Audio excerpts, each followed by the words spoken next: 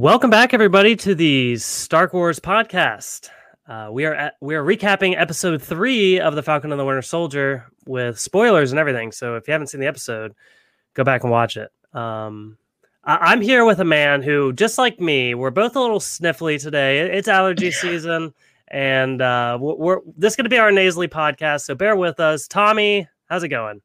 I'm good. Yeah, it's either allergies or right before I got on, someone outside handed me a drink that they cut open a snake and then they poured the snake into the drink. So that might be it too, but I'm doing good. Yeah, no snake drinks this time. Yeah, we're also joined by a lovely guest this evening, and your co. I don't know how much we want to. Do I even want to say that? Do I want to say that? I don't know. You can. I mean, it's by this time. Hopefully, it will be out. Yeah. If not, like it's a preview. But yeah, I'm joined by both co-hosts today. We got Jalen Jones. Yeah, Tommy has a little like a podcast co-host sandwich going on. Yes. Yeah, Jalen. So I'm curious. I guess you could first and foremost. I guess you can introduce yourself and tell the audience a little bit about yourself, and then like maybe your overall thoughts of this season of the Falcon and the Winter Soldier. Yeah, sure. So my name is Jalen Jones. I am a late to the game Marvel fan. I will admit I used to be a casual, and then the pandemic hit, and I did the thing where I watched all of them in order, and now I'm sold. I have a dog named T'Challa. Like, we're here, we're queer, we're used to it. I'm also really into like visual effects and stunt work. So that is something I pay attention to when I'm watching the show. Very clearly a wildly different visual effects budget for Falcon and Winter Soldier than they had for WandaVision. It seems like they were saving all of their coins for Falcon and Winter Soldier. And so visually, I think it's been really cool to watch, but plot-wise, I'm just like not there yet. I want to be so bad. Oh, I want to be so bad. And they haven't pulled me in quite yet. Yeah, I'm kind of with you there. And we'll get into some of the gripes that I might have on this episode. I think my biggest issue is this is a 6-episode series. We're on episode 3, which means we're halfway done. And I'm struggling to find like what exactly is the show. We have so many different threads going on. And maybe like I'm struggling to find like what is my rooting interest here, you know? Yes.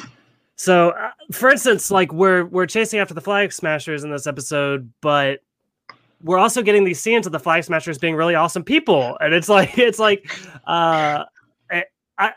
I care that they really like? I kind of want the Flag Smashers to win, you know? It's like they're doing a good job, they're doing good stuff, right, Tommy?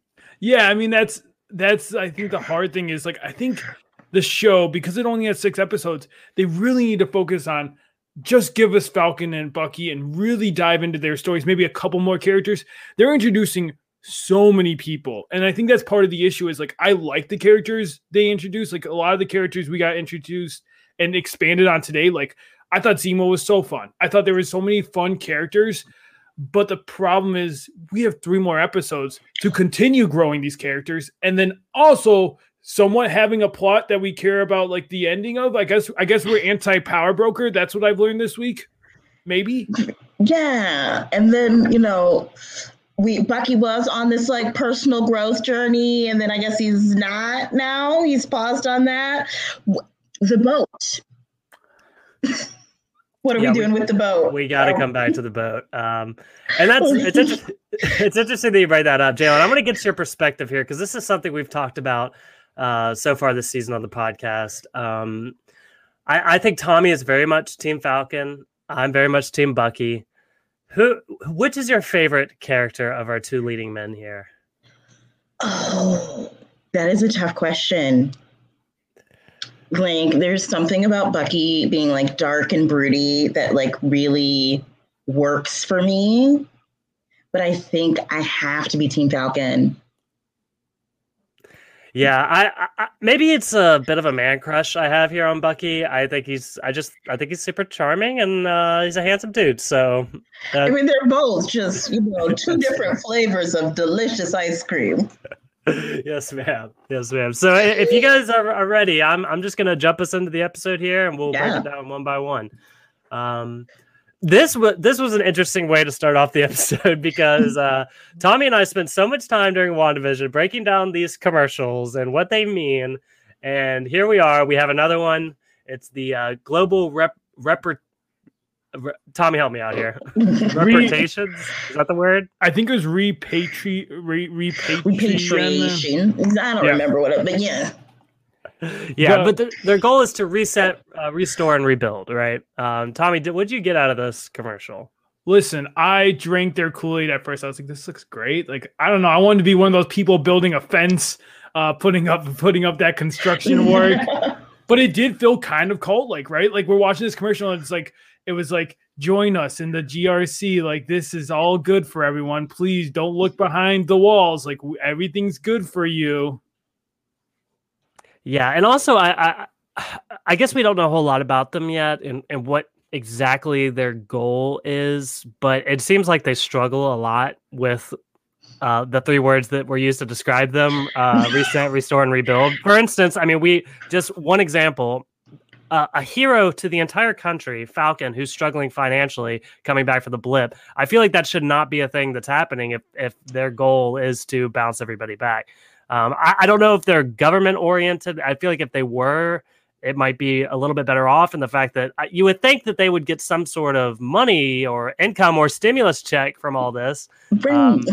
Yeah. So I'm not, I guess we're not supposed to trust them. Right. Yeah.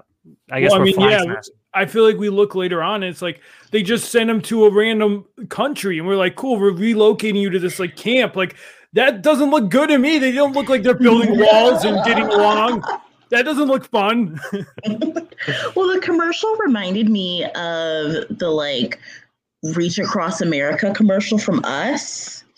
Like, it had the same energy and vibe of like, we're all going to put on jumpsuits and be one big happy family. And so like that to me was weird. I also picked up on, they had talked about like, oh, we'll help you adjust to new laws. And I was like, what major new laws are happening that people need to adjust to? Like, it's been 5 years, but I don't feel like laws changed that drastically that you're like, you need to sit down and learn these new laws that we've put forth for you. Does anyone else feel you get like, I really get like, and I hope Marvel continues as, I mean, I don't because it's eerie, but the whole blip versus non-blip, it really feels like almost like we're the cool crowd. We're the people that were here for the 5 years. You guys had it easy. You just blipped out of here. You came back. We had to deal with all this. It really feels like a us versus them kind of attitude. Yeah. Yeah. That wild stuff there. We'll come back to the GRC, but the next scene we have here, we've got John Walker, he's on a mission in Germany. He's hunting down Carly. Jalen, I guess it's a good opportunity to get your opinions on our new Cap here. Oh, I fucking hate that man. I hate that man. He's gross. His uniform is gross. He looks smarmy. Like, all of his interactions with Falcon and Bucky feel so disingenuous. Like, oh, let's be on the same team. Like, fuck him. He deserves to get his face spinning. He just, like, I didn't feel bad. I didn't feel bad at all. But I did think it was interesting to see, you know, this like darkening of him as he's getting frustrated that people aren't just embracing him. This whole like, do you know who I am? Yeah, he doesn't have the bedside manner that other Captain America. He's threatening people. He's way more aggressive. Yeah, I guess in my perspective, again, kind of going back to like the overall story here, we have our heroes chasing down the Flag Smashers, and John Walker. He's kind of like 2 steps behind them at all times. And again, I hate him. I'm growing to hate him. I was a little defensive of him last week, but like you said, he has some really ugly moments in this episode, and he's much more like a fly in the ear of our heroes. Like, I don't think he's a real threat to them. I don't think that he's doing anything that, like, he's just kind of annoying, and it's like, that's not like, I don't even bother rooting against him because I don't picture him as the problem. You know what I mean? It's like, maybe I need more of the darkness from John Walker. And I think you'll get that. I think this is, and I like that they built him up first. I like that they showed his like how much it meant to him and all this stuff. But this episode, we really start to see him unravel. He really has a short fuse. He gets some of his language is very the whole do you know who I am? And when he's like, I don't care, or they don't care how we do it as long as we get it done. It's not good. And I think that's going to continue. I think he's going to be the henchman kind of bad guy where it's like he's there, but he's not the main focal. But I think the point of him is what I think the main theme from Falcon I'm getting, which is the whole idea of legacy, the whole idea of like, should we be worshiping these people on this pedestal, putting these people up on a pedestal? Because I think like that's a lot of what happened to John is now he put himself up on that pedestal, but he was doing that with Cap and everyone else. And it's like, he has this immense pressure put on him that he's doing. He's the one putting the pressure on him. Yeah, absolutely. So it's going to be interesting to see. I want a little bit more from you, John Walker. If you're so bad, let's see what you got, buddy. So our next scene here, we're going. We got Sam and Buck. We pick up where they left off. They're going to get Zemo, and so I guess we get Buck talking to Zemo. Zemo. It's an interesting scene here because it's kind of the reverse of what we see in Civil War, where Zemo is sitting with Bucky, who's locked up and reciting these words. But now it's the opposite, where Zemo's locked up and reciting these words. So, what do you think of this whole scene, Jalen? I love when we get those like little throwback moments and reversing. So like the framing of that was really well done. Acting wise, I needed Bucky to give me a little bit more emotion and just like that twinge of the reaction, because Zemo is like, oh, he's still in there. And I'm like, I do not see it. I do not quite see it yet. Yeah, they're telling us a lot without showing us. It's like, oh, watch out, Winter Soldier Bucky. And it's like, I don't know. He seems fine to me, but I love this scene. I love the flash. I love the whole hypothetical scene because I would do something like that. Be like, hypothetically, if I just, took the podcast, Michael, and sold it over to Apple, you'd be okay with that hypothetically, right? Like, let's just say, what's the price? Yeah, I love that I love the humor we're getting from Bucky. I think he's been so broody for so long, for so many movies. And now we're getting back to like that first Avengers Bucky, where he has a little more pep in his step, and he's given some quips back to Falcon, and I love Zemo. I did not like Zemo in Civil War. I cannot say that enough how much I did not like him, and I love his humor in this, and I love his like, I don't know, the finally making him a Baron too was great, and we'll get into that. But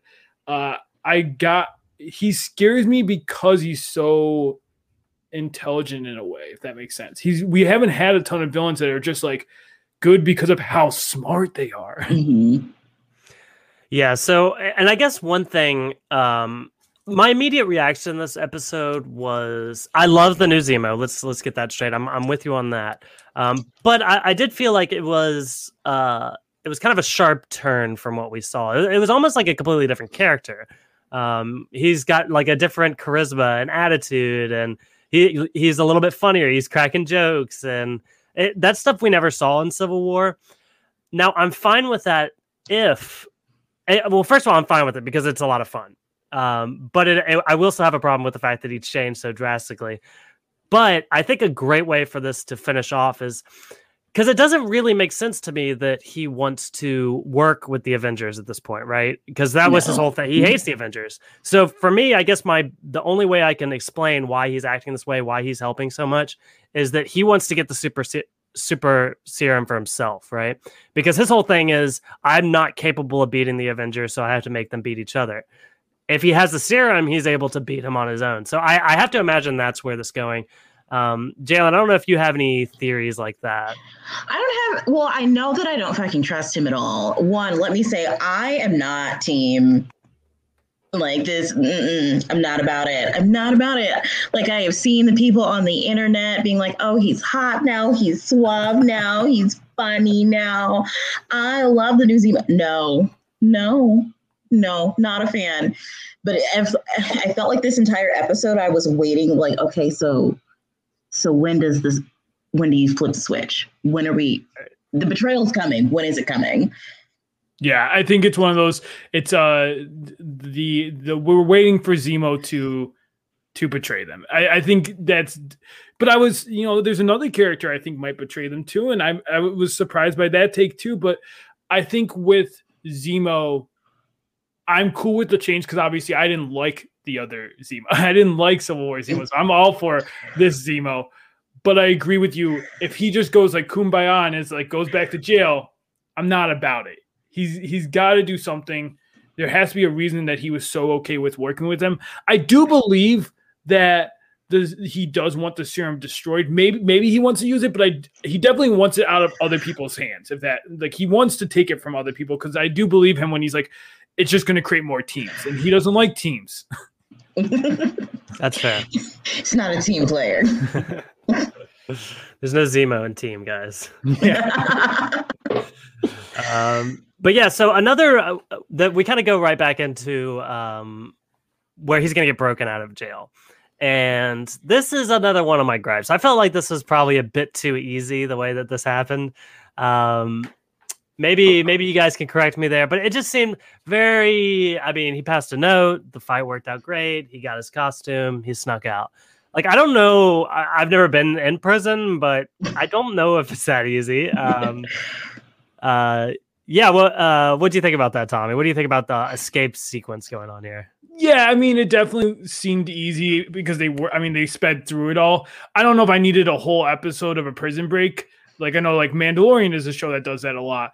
And I think with this, I guess maybe I'm desensitized in the fact that comic books do this all the time. Villains get out. Listen, it's like they get a little get out of jail free card with some of these villains. It's like they go zoop zoop through jail all the time. Right. So maybe I'm just used to the comics where it's like, oh, cool, they can just come and go from jail. It's just like a second home to them. Yeah, just chuck out the guard, take his uniform, you're good. I didn't hate it. Like, it was more of a blip on the episode for me. Yeah, Tommy, I will say you make a good point. I'm glad this wasn't an entire episode. So we got him in, we got him out, and we got some Zemo. So we also get to see they go to his little car collection, which I thought this is.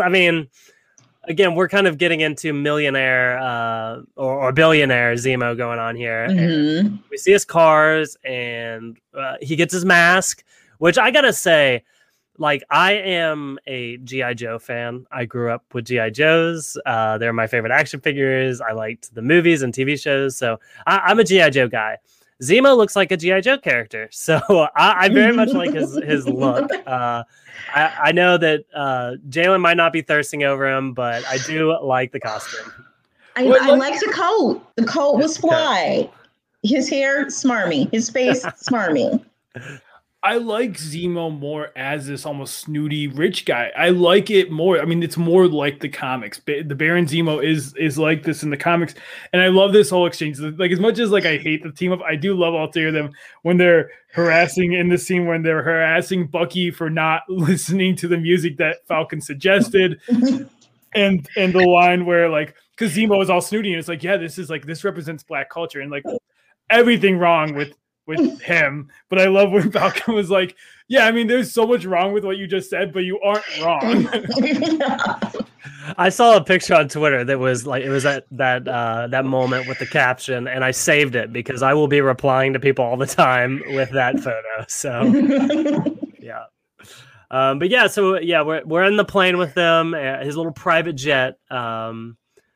There was a funny moment here where I guess since he hasn't been on his private jet for a while, like, he's got food in there and it might not be great. So he's talking to his little butler, and he's like, he's talking in Sokovian or whatever. And he says, if it doesn't pass the smell test, just give it to them. I thought that, I thought that was funny. My one problem with this scene is I do feel this is where the writers were like, cool, we're really going to double down and really throw all our themes in this plane scene, we're going to talk about pedestals. We're going to talk about putting our idols up. I'm like, why is Zemo talking? I guess it kind of makes sense, but it's like, did he get the memo that everyone else has also been talking about this whole building up legacy thing? Like, it felt too cute that everyone's talking about the buzz of that and, you know, all that jazz. Yeah. So did you have any takeaways from the private jet scene, Jalen? I felt like I was trying to like read too much into this like music conversation and choice, because the writers have been like slipping so many like subtle and not so subtle themes about race into all of the episodes. And so I was like, okay, what is this conversation about Marvin Gaye? And like, why is that the conversation we're having now? I have no booked theories just yet, but I'm interested to see what some of the other fan theories are around that conversation. I will admit it got me listening to the This Is Marvin Gaye soundtrack on Spotify today. So if nothing else, I'm mixing up my music taste. So now, Tommy, I'm interested to hear about this next. They mentioned Madripoor, and Falcon has a funny line here. He's like, "You're talking like it's Skull Island," which after just watching Godzilla versus Kong, that was funny. But yeah, I didn't know this, but apparently it is a comic book thing. It's a mythical, I guess, Asian island or something like that. I'm not too sure. But they kind of explain it. It was a kind of like a pirate's outpost, and it kept its lawless state throughout the years. So I didn't know if you knew anything about that, and we're excited to see that in the show. Yes, both this and, you know, there's a lot of, you know, we're close to Easter. I think the show is like, let's get all our Easter eggs out here, because there was a lot of Easter eggs in this episode, and Madripoor was definitely one of them. And specifically, you know, jumping a little ahead because we had to go back to our girl Carly, but there's like a bar that we see. A lot of the bars are from the comics, specifically Princess Bar, which is, we don't go to that one. We go to the other bar, the Brass Monkey Bar. But we we see Princess Bar, and that's actually in the comics silently co-owned by Patches, who is the secret identity of the Wolverine. And so that I thought was a cool reference, showing Princess Bar, because he's, you know, Wolverine is very involved in that side of the world a lot of times in the comics. So I thought that was cool. So should Wolverine be on our cameo draft? Maybe, but we don't even know what Wolverine will be. Yep. So yeah, we do. We go to Carly here, and Carly, she's playing soccer with kids, and I wrote down.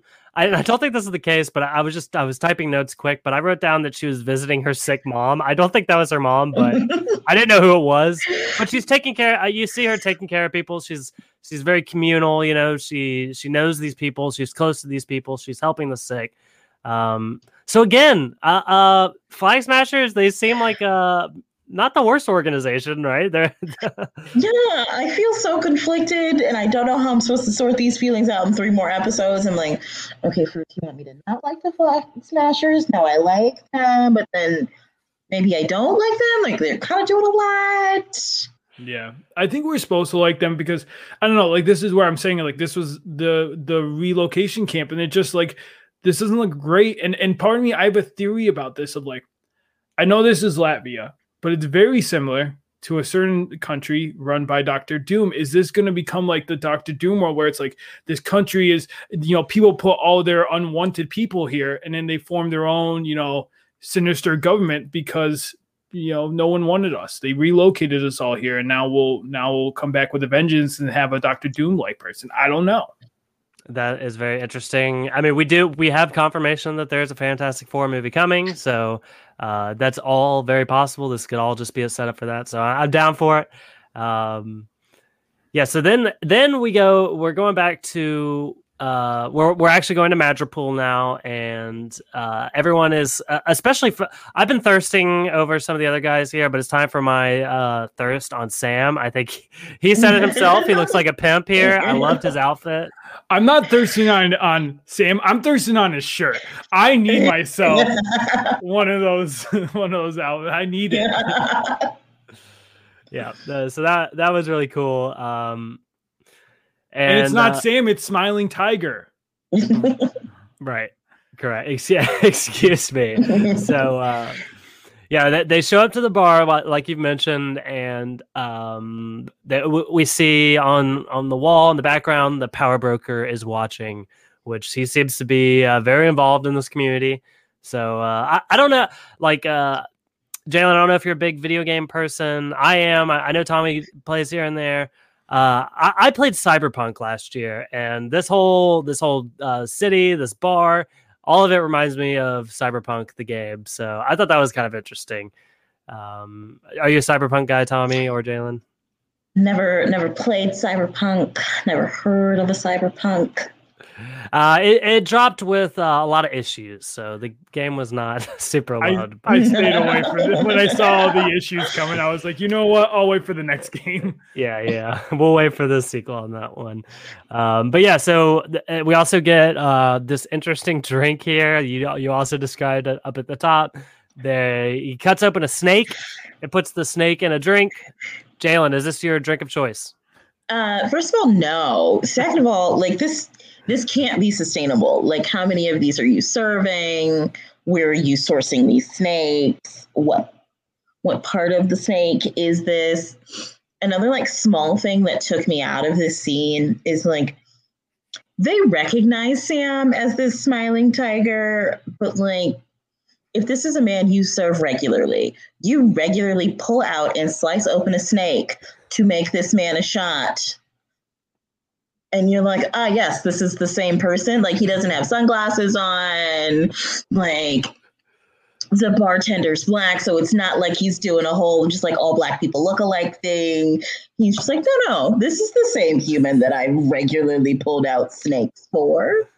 Well, I will say, maybe it's because if this is the version from the comic, Smiling Tiger doesn't talk. He just growls at people and he has claws. So maybe it's like, at least the voice won't throw people off. Wait, is that a real thing? Yes. Oh my gosh. He just raws a lot. I wish we got Sam growling at some point. As many times as Zemo told them to stay in character. Yeah, that was the other thing. Another thing that probably should have blown their cover is he says this like pretty openly, like stay in character. Like he didn't even whisper that. Like there were many people around. Like wouldn't that be a red flag, right? That and Sam being like, my favorite. Okay. Oh yeah, they would have been caught at the door. Like they were not making it up to this office. They're done. Yeah, they didn't do a great job. Somehow it works anyways, though. Bucky did the best, and everyone was they're like, "Oh, Bucky, you have to go into this inner dark self of yours." Like, and Bucky was killing it.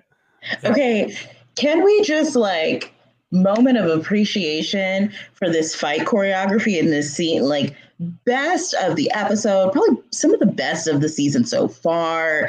The wire work, chef's kiss was impeccable. Like the prop work with the table, it was just clean. It was just clean. Yeah, Jalen, I'm with you there. I said that this was the type. I mean, this is why I was so excited for this show because, yeah, we do. In WandaVision, it's a different kind of action. It's more CGI. You're getting people floating around and shooting powers, and that's cool in its own right. It's a completely different art form, honestly. But then here, it's a little bit more grounded.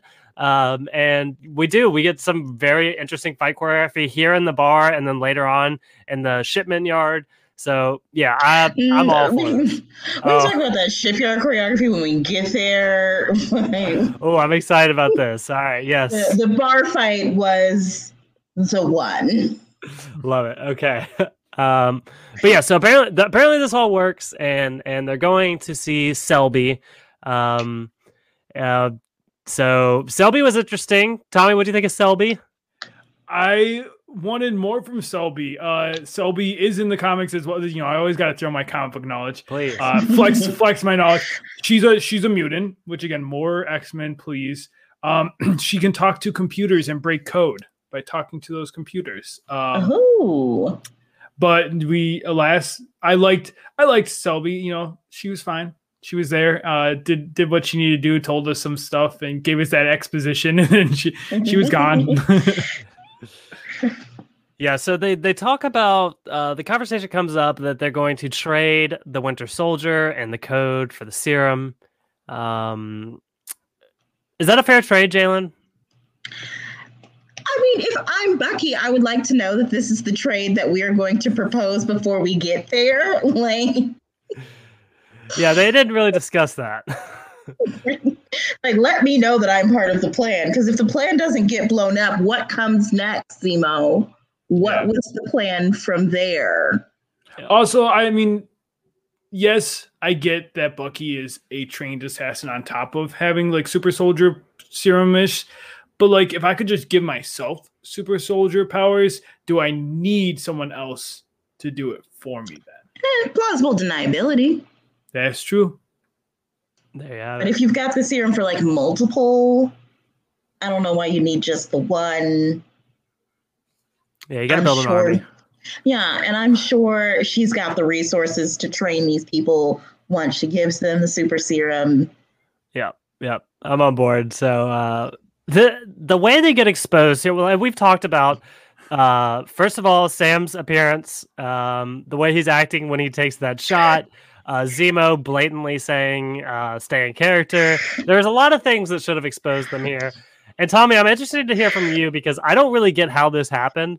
So Sam got a phone call. Can you break this down for me? I'm like, so why did this happen? Why did they leave their cell phones in the room? Why did they need their cell phones on this mission? So yeah, Falcon gets a phone call, and Selby honestly, smartly is like, answer it, but answer it on speaker. And it is Sarah, his sister, and she hasn't felt good about the whole conversation and how they left things, and she wants to talk about the boat. And like, Jalen, how did you feel Sam handled this? Like a dumbass. Because his problem is if you are in character, like if I'm calling somebody, if I'm Sam, instead of asking her, what situation do you mean? And opening the door for her to say some shit that exposes me, I'm going to pick a fight. I'm answering that phone and fighting. Like he needed to give her some sort of cue that something was up or get her off the phone. Do you think if he just growled? I think that would have raised more questions. Would have been a lot funnier though. Yeah. Well, his whole the bank, we launder so much damn money. I'll kill the banker. I was like, what? No, give her no time to talk. You drive the conversation. I will say I did like the whole situation. Like when he brought up situation, I did like that they focused on the fact that he was like, you need to say what it is because these people are going to think that we're like, if you aren't clear about what the situation is, they're going to think we're double crossing them. But yeah, all this was crazy. And I don't know if he ever called her back. You think he's got like, is Sarah concerned? I mean, yeah, he just kind of left a bunch of confused people in his wake. Like, if I'm Sarah and he's like, you're calling a banker? Yeah, like, we need a loan, but it's not that deep. All of this was super weird. But it exposes them nonetheless, of all things. The phone call gives them up, and they escape, but the bounty hunters are coming after them now. And this is when we talked about it in our preview. We knew Sharon Carter was showing up here, and here she is to save the day. And I really like this because again, we're kind of diving in. This is like the kind of thing that we would never have time to explain in the movies, like why Sharon Carter wouldn't be it. First of all, I don't know that we had room to bring Sharon Carter back. So the fact that we have a TV show to give her the platform, I love that.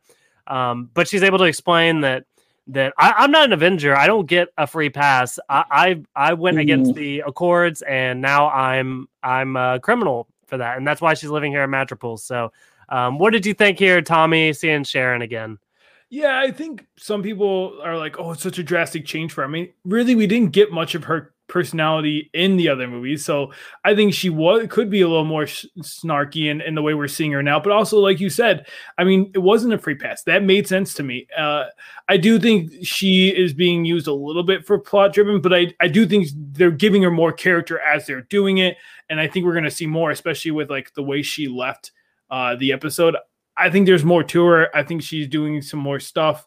But I thought it all checked out. I liked her. I liked that like this crew is kind of more. It doesn't feel Captain America hokey. It feels more edgy. It feels more snarky. Like they're all kind of. It feels almost Suicide Squad-esque to me. Where it's like they're all just like chirping at each other. Yeah, and that was. Well, Jalen, what do you think of Sharon Carter here?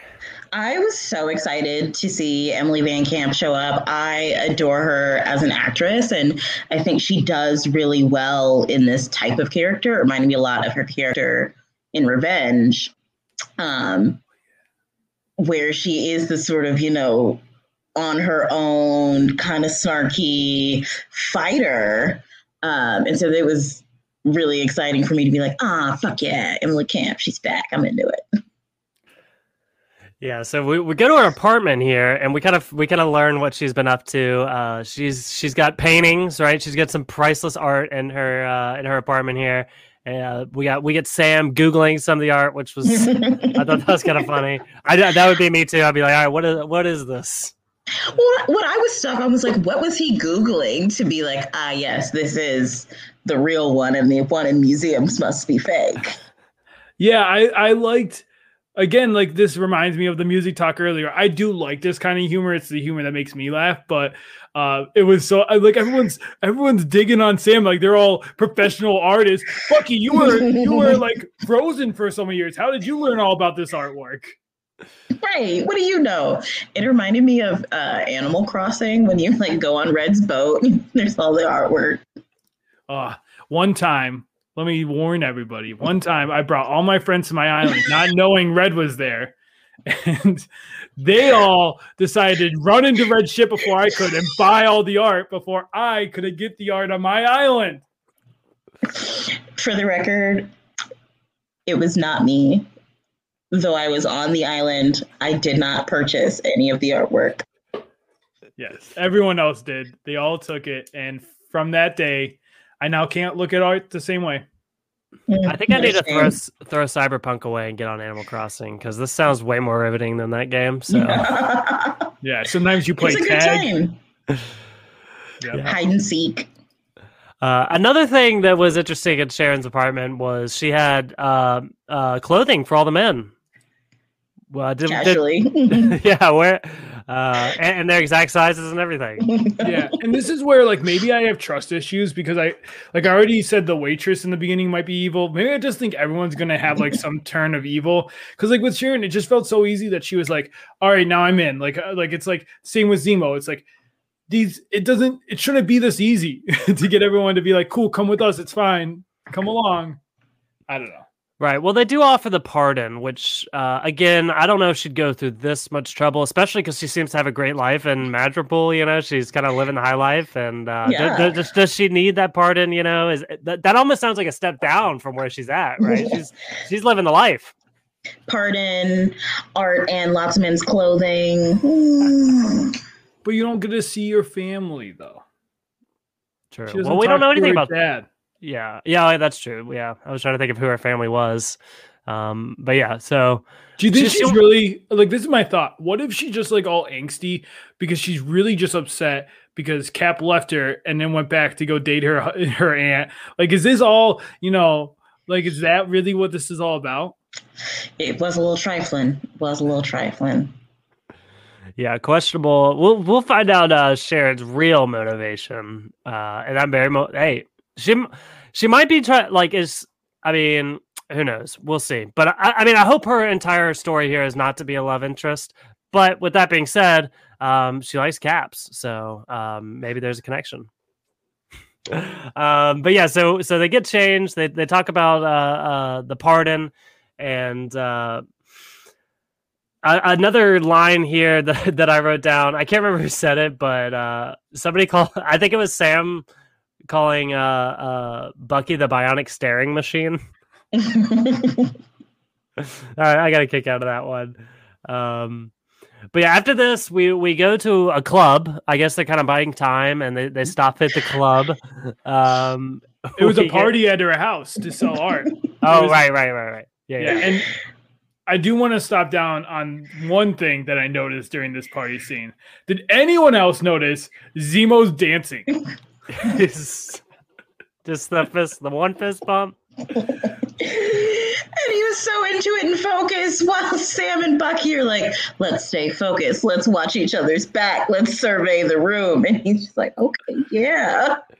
But this is a Zemo that works for me, that has character and has like the Civil War Zemo just had no meat to him. And like, I can listen, we've all danced weird at some point in our life. None of us started out as professional dancers. So I stand with Zemo in this fist pump.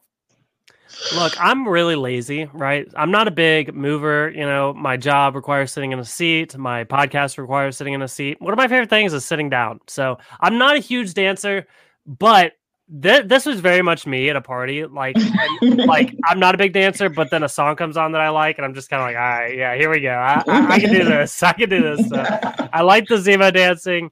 Yeah. And where am I at here?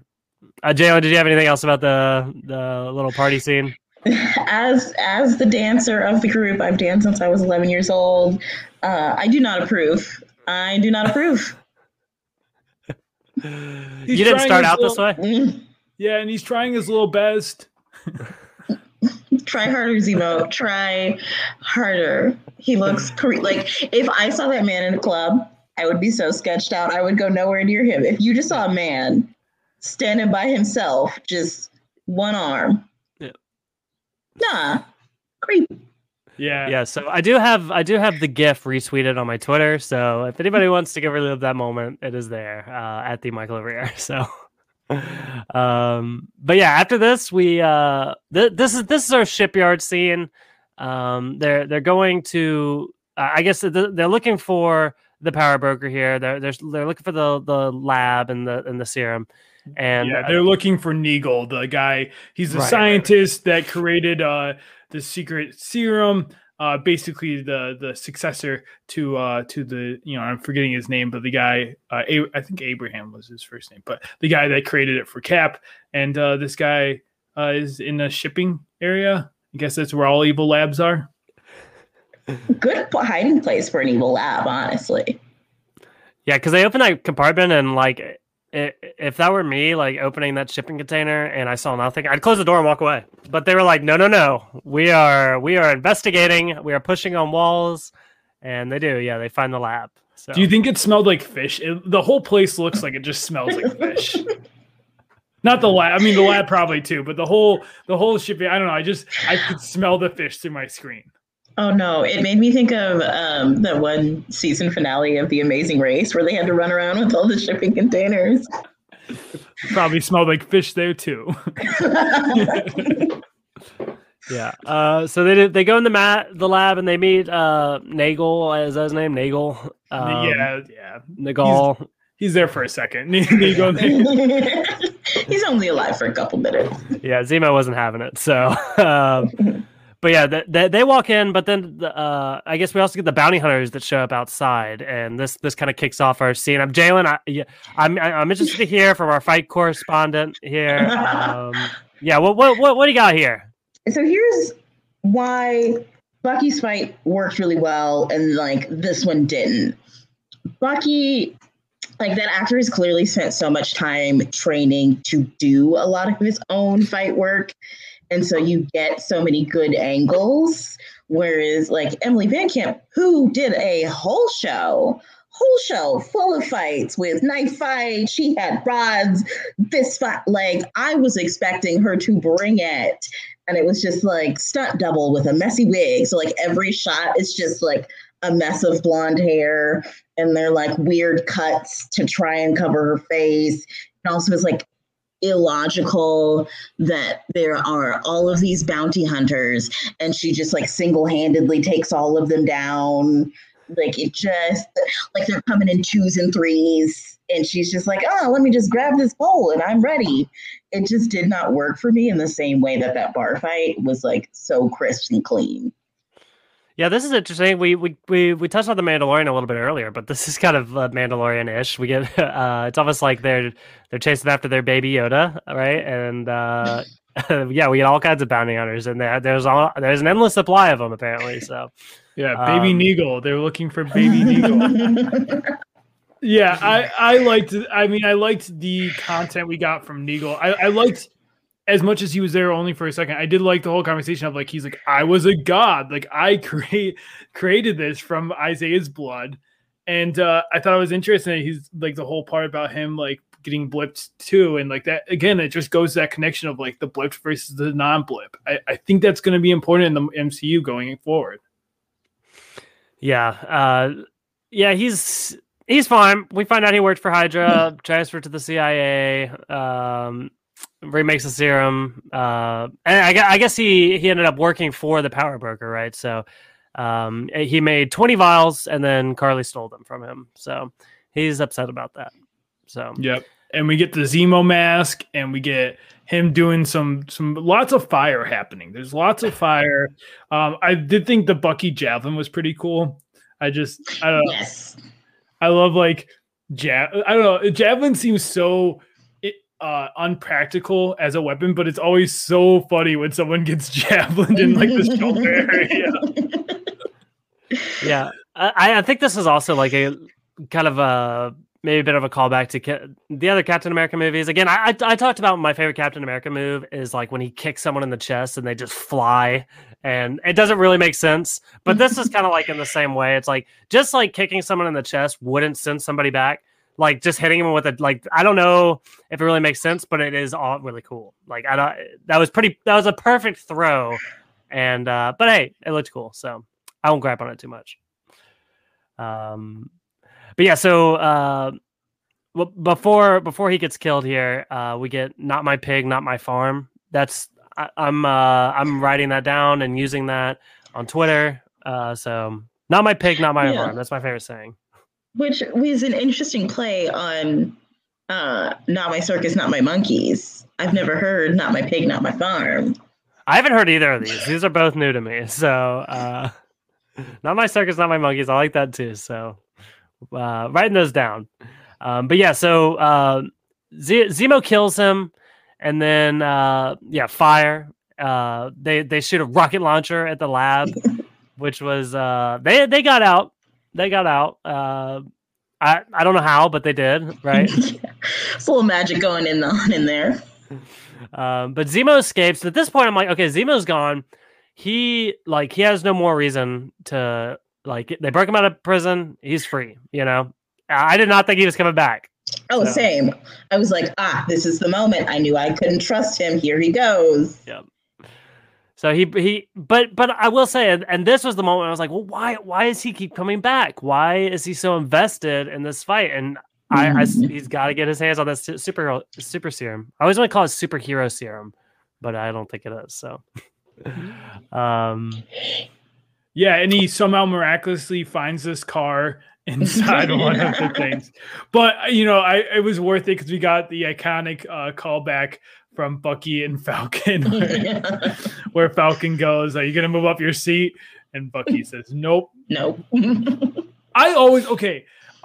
maybe I have tiny legs. I feel like I'm moving, like I'm the ideal person to have in the front seat because like I like my knees to be resting up against the dashboard. So like I pull my seat almost all the way up because I like that comfort. I feel secure, like almost like I'm on a roller coaster.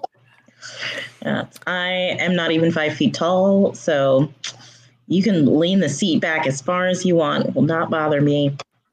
Nice. I'll say this. I like to be super close when I'm driving. I like that kind of knee up to the dashboard type feeling you were describing. But when I'm in passenger, I if you let me, I'm putting that seat back. I like to stretch the legs out in the car. Now, if I'm driving, I need to pull it all the way up. Otherwise, I can't reach the pedals. So a struggle. Yep. So, but yeah, after this, we get Carly again. And she's Tommy, set up the scene for us because I to be honest, I don't think I took good notes here. What happens in this scene? Yeah, and this was kind of confusing at this point. It was like they were taking medicine out of a building, right, and taking it and relocating as they keep doing, going from place to place. And we did get good conversation from her, and we continue to get more character development. I will say, like last week, we harped on no character development. We're definitely getting good character development from Carly in these episodes of the way she's talking. I still can't get a read if we're supposed to root for her or not, though. Like, there's certain things she says, I'm like, yes, Carly. And then other things like, ugh, Carly, like, not about. But the whole place blows up. More fire, more explosions. This is really, they're like, let's just use that budget, baby. Like, just right. They said we gave WandaVision the decom treatment so that we could blow things up in Falcon and Winter Soldier. Yeah, and I think for me, it's like we're just supposed to, Power Broker's coming for Carly. You know, one way or the other, he's coming for her, and she's got to be ready. And so I almost think we're supposed to care about her, I think. Well, yeah. I mean, I think something that she said that was really poignant to me is, you know, after she blows everything up, and her partner's like, what? There were still people in there. And she says, this is the only language these people understand. And it made me think of the vastly underquoted MLK quote of riots are the language of the unheard, and like really shaping this Flag Smashers out to be this like unheard group of people that are like, yes, you know, blowing things up and stealing things and causing chaos, but like deeply have this sense of like, I'm trying to save people. You know, when she's talking to the soldier about you had 6 months of supplies that you just weren't using. And so you have this sympathy for her, even though she stole these 20 vials. I'm like, okay, Carly, okay. Yeah. I see the vision. And a lot of the language like fuels right into the next scene with Government Cap and the Hoskins, where they're talking about like what I said earlier, which was the whole, like, they don't care how we do it as long as we do it. That the attitude of like the ends outweigh the means. Justify the means. Yeah. Mm-hmm. Yeah, and again, this is my big struggle. You know, I need a villain here, and it doesn't have to be Carly, because I really do like Carly. I like the story that they're. I think it's very relevant. I think the kind of the rebellion type stuff. I think that's very powerful, and she's right. Sometimes violence, unfortunately, is the best way to get the attention of the upper class or the government. And that's a very powerful story that they're telling there. And even if we're not supposed to root for that, I don't feel like the threat is great enough for me to be like, yeah, we have to get this serum from Carly. You know, it's like, it's a very contained situation going on. It's not, and maybe that's me being used to Avengers Endgame, where we have Thanos deleting half of the universe. Right. So it's like it's a very different scale, and maybe that's just something I have to get used to. I think you need to see this as like, think about like WandaVision. I think that Power Broker will be the villain we're supposed to hate, and I think it's gonna be like Agatha, where they introduce it in the last couple episodes, and the Flag Smashers are government. In that, where we're like, oh, well, we kind of hate Wanda, but we kind of hate the government. I don't really know. Like, I think that's where it's supposed to be. It's supposed to be like, we don't know how we're supposed to feel about the Flag Smashers, I think. Yeah. I will say, when they were having that whole conversation in the shipping container, and he's like, how many did you make? And he was like, 20. I was waiting for the 1,000. And then I was like, oh, she got 20? We jet setting all over the world. For 20? Well, she mentioned giving it to kids, so maybe they could do like half serums on the kids, and then it's 40. So there's that. Split the doses. Y'all don't get the Johnson and Johnson version. You just get. Is super soldier serum? Do you think you can be passed genetically? Do you think like if you have it, it's like, does it change your genes? I always wonder about that with superpowers. They isolated it like from Isaiah's blood, so there's some sort of biological altering happening at a deep level. Yeah, little super soldier babies. Yeah, so you just take the 20 serums and have just like a super soldier polyamorous compound, and then super babies. Yeah, just a bunch of super soldier serum moms. Just give it to a bunch of moms. Okay, wait. I may be going too far. Super serumed up mom. If she breastfeeds, oh, can that breast milk, and then can she give that to other babies? or Then other there- people. It's just like a cafeteria and anyone's just drinking that breast milk. Then Bucky and Sam are hunting down super breast milk. The story is very fascinating. I'm just saying, all the villains are currently women. I see it. I think that's where it's gonna go. Yep. Spot on, guys.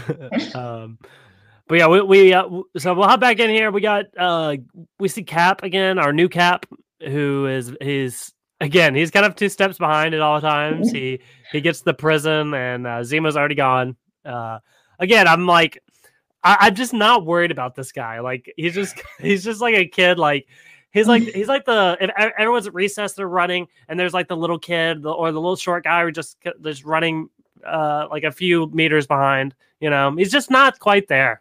And who does Cap represent? The government. Okay, I'm not gonna call this man Cap. That man's name is John Walker. Sorry, thank you. John Walker represents the government. Cap's name is Steve.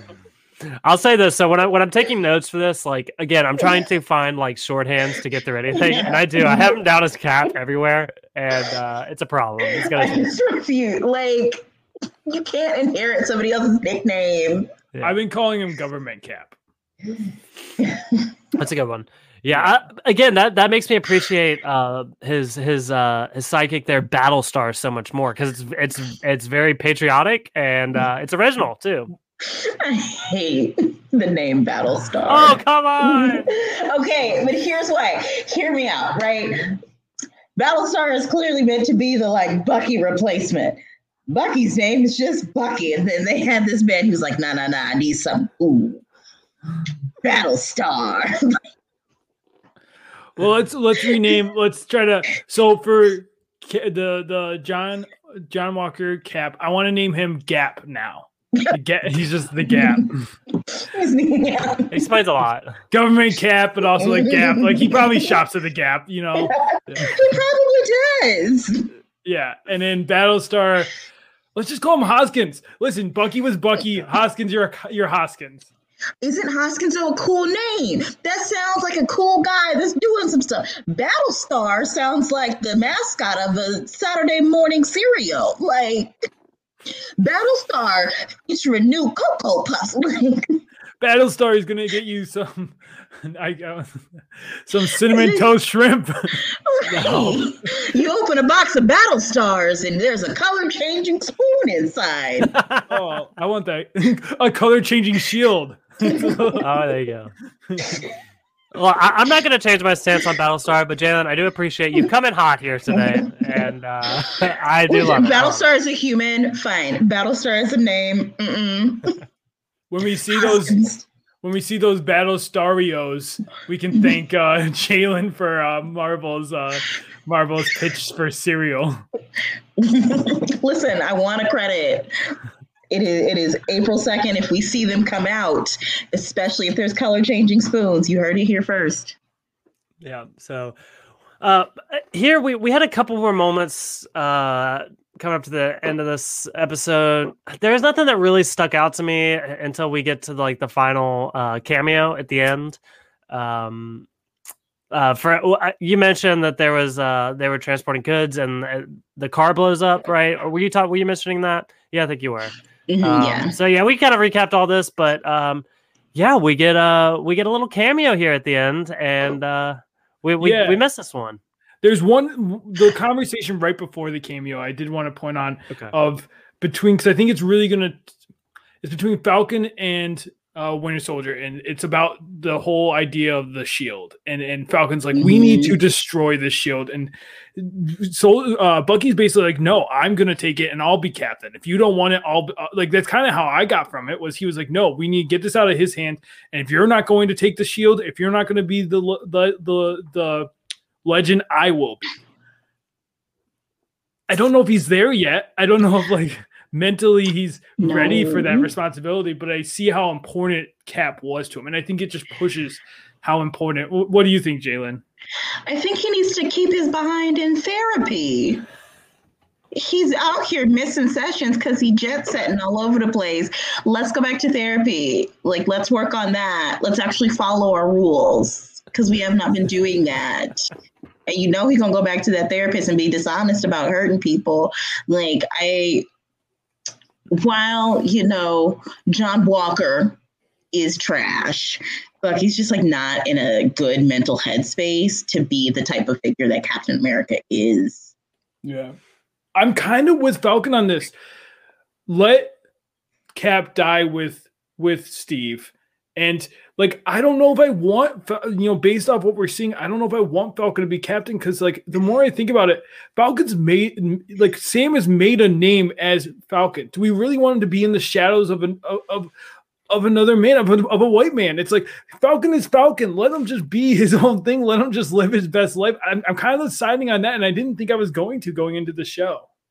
Yeah, no, I completely agree with you, Tommy. I feel like Falcon is great in his own right. And it felt weird to me from jump when they're like, okay, you should be Captain America now, as if he didn't already have his own name and his own legacy and his own title. Like, even if he had taken the shield and given it a new paint job, like, I don't think the shield itself is what makes the man, but essentially erasing his history by insisting like, okay, call yourself Captain America now. Continue on Steve's legacy instead of really like fostering your own. Well, it's weird to me in that nobody's talking about the next Iron Man. No one's talking about nobody else has a replacement in line. We don't need a new Captain America. It's he was a great symbol for the country, but so is all the other Avengers. Everyone is unique in their own ways, and like they don't need understudies. Just let them come up. If he likes his wings, just let him keep the wings. Yeah. Let him stay Falcon. Yeah, I think the difference between Iron Man and Cap there, though, is Cap was designed to be like when he was a spokesman first. Then he became like they had him up on stage doing those plays, and so I think that's where like the legacy was built. I don't think there's a legacy with Iron Man, but he's not a symbol of America. He's not a symbol of the government, and so I think that's where it goes. Where the difference, why people aren't. Clamoring. I think they're clamoring for Iron Man's tech, and I think we're going to see that in Armor Wars. I don't think they're clamoring for the next Iron Man. I think they're clamoring for that technology. But I agree with you. Let Falcon just be his thing. Let Cap. Make him bald eagle. Like, you can have this same concept of this is someone who is meant to be a figurehead and unite the country and be real patriotic, but giving him his own legacy. But I think it like speaks to again that like quiet whisper and sometimes not so quiet conversation that the writers are having about race by being like, what does it mean to say, instead of letting this Black man defend the country and be a figure on his own, we want him to assimilate into this like white figurehead's legacy, and like we want this like palatable, very American, very patriotic red, white, and blue version of you, and not the you that you currently are. Yeah. What about Battle Eagle Star? Battlestar's corny ass. Well, we'll have to take submissions on like new patriotic names here. You're right, and I feel like they had to have had these conversations, just like we are. Like, it seems like a natural thing. Just, again, you can have that symbol, but come up with a new name. Keep Falcon. He can. All right, we're kind of going in circles here, but we're looking for recommendations. If you got something better than Battlestar or Bald Eagle, let us know. Let us know on Twitter. But yeah, so and now we'll get to our cameo here, and this was interesting. I might need some help with the name pronunciations here. I think it's Ayo. Mm-hmm. Ayo shows up, and I guess from the moment you see her, she's got the bald head, she's got the cool necklace. You immediately know that this is a Wakandan, and I didn't remember Ayo from the movies, honestly, but she was kind of she was there, so. Here she is. She's coming to pay the debts and come after Zemo for killing T'Chaka. So, what do you think about? Did we miss the ball? Could we even have predicted this one, Tommy? No, but I'm glad that Wakanda is getting involved. Like, I actually think Wakanda fits well. Obviously, with all the race talk, like I think this is if fits in this world. And clearly when you bring Zemo in, I mean, they brought it up, he killed their king. Just because Black Panther didn't forgive him, but was like, you go to jail, doesn't mean everyone else is like, hey, maybe we want to have our own judge, jury, and execution in Wakanda. Mm-hmm. Well, especially if T'Challa was like, hey, you know what, let's give him to the CIA, they'll lock him up. And then he breaks out. You're like, okay, fool me once, shame on you. Fool me twice, I'm taking you back to Wakanda. Yeah. I couldn't tell and I've read some things where it goes back and forth, if Bucky is involved, like maybe Bucky called them as like, hey, like you can have him afterwards, or if it was just that he like picked up on the things and were like, hey, like hold off. It's probably more of the latter, but I read a couple articles that were like, no, like Bucky didn't trust Zemo, he called Wakanda. I'm like, I don't know how, if that feels too many steps ahead. Yeah, well, he even seems surprised when she shows up, right? So, yeah, I'm not sure I buy that one, but yeah, I don't think that makes sense, especially with her whole like move or you'll be moved. Yeah, yep. No, I agree. So I'm excited. I'm excited. Yeah, we're getting some Wakanda up in here. Love to see it, and yeah, that'll be an interesting story next week. As far as did they get their hands on Zemo? Probably not yet, at least. Probably not in the next episode, but yeah, that'll be fun to track. So that kind of brings us to the end here. I don't know if you guys have anything else to add about the episode as a whole.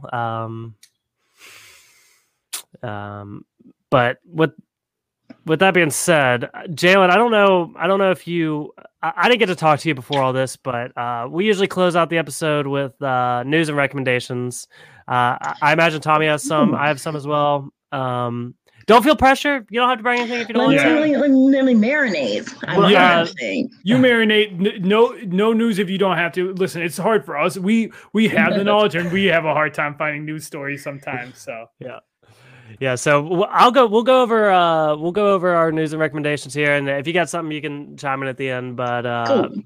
Yeah. So I want to give a recommendation here, and it's kind of a twinge of a news story as well, but my recommendation this week is the original Clone Wars on Disney Plus. Now it's here. Star Wars has dropped the Star Wars Vintage Collection, which is you get some of the old Ewoks and droids shows and movies, as well as the original Clone Wars by Genji Tartakovsky, which in my opinion is basically, I think it's better than the other Clone Wars series. Genji Tartakovsky is an amazing storyteller in the way that he uses a lot of silence in the series, and it makes everything a lot cooler. So it's also a really quick watch. I think it'll end up being like 2.5 hours. So at some point, maybe I can convince Tommy to do an extra podcast here on it because I love it so much. But yeah, that is my recommendation for my news story here. This is interesting because there's a lot of conversation ever since the Snyder Cut came out. What other movies have other additional cuts? You know, can we do the Ayer cut of Suicide Squad? You know, and apparently Margot Robbie said in an interview that there is a 20-hour cut of Once Upon a Time in Hollywood by Quentin Tarantino, which I love that movie. I don't think that we need to create a bunch of different cuts for all these different movies, but I'm just saying, look. You could do like 2 seasons of Once Upon a Time in Hollywood if you wanted to, and like I'm not gonna fight it. I'm not gonna fight it. So, Jalen, you said that you had a recommendation. Do you want to hit us? Yes. So if you are into at all fight choreography, stunt choreography, or even if you're not into it, because I got into it by watching Corridor Crew. It is the like fun reaction channel for the Corridor Digital team. So they bring in the actual stunt actors from Marvel and go through scenes, and they'll talk about how they shot the scenes, how they set up the stunts, and what all of their process looks like. So it's a fun watch. Oh, that is awesome. I need to I think I'll be checking that one out. So Tommy, are you ready for us? You got something here? Yeah, of course. Got it. I've had it all week. I've had all this sitting here. So for my rec, I'm torn between two. I don't honestly remember if you've recommended this before, and maybe you have. If not, I'm doubling down on your recommendation. The show Primal. We've talked about it for sure. I don't know if I did recommend it, but I'm seconding this. Yeah, it is so good. It's an animated show. It has to do with it's hard. I don't want to say too much, but it's caveman, dinosaur. It's so much fun. Lots of fun. Watch the show. And then my news story is that DC has decided to do another fan vote. The last time DC did a fan vote, spoilers, they murdered a Robin because they put it up to a fan vote. Do you want us to murder Jason Todd or not? And of course, the fans, being trolls that fans are, were like, yeah, we don't like Jason Todd. And so they actually murdered him. And so this vote is hopefully not going to lead to that, because this is they're letting the fans decide on a new comic book. So they gave 16 pitches, and the bracket season, you can whittle it down until there's one comic left that will be made. Very cool. I love that. Do you know where to find that? Because I'm very interested. I'll send you the link. It's also on DC. If you just look at Twitter, at their website, I guess their tweeting. Yeah. And you can see that.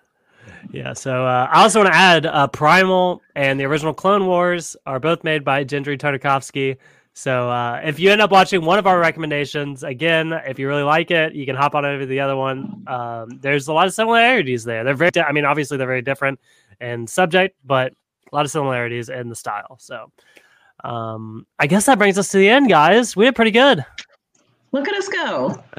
Jalen, I'm going to give you a second if you want to tell people, if you want to plug something, plug your Twitter or where people can find you or what else you're doing on the internet. You can find me on TikTok at Big Leo Energy and Instagram at Jalen Janelle. Love it. All right. Yeah, and I guess that's it. We'll wrap it up here. I'll give some thank yous out to Aaron Robertson, who did our song to open us up here today, and Ethan Kellum, who did our logo. And you can find both of their social media handles in the show notes. I also like to remind you guys to rate and review us on iTunes. That is a great way to support the show. It helps people find us. And if you don't want to do that, or you've already done that, another great way to support the show is just tell a friend. They're watching Falcon and the Winter Soldier, say, hey, these guys just, they told me all about the comic books that are relevant to the show, and they're very funny sometimes. So if you want to come check them out, that would be great. So yeah, tell your friends. And I guess that's all I got. So guys, Jalen, thank you so much for joining us today. This was a blast. Thank you for having me. You had me rolling at many points. You came in hot. So great work here. And that's it. So y'all have a great weekend, and we will see you next time. Bye. Bye.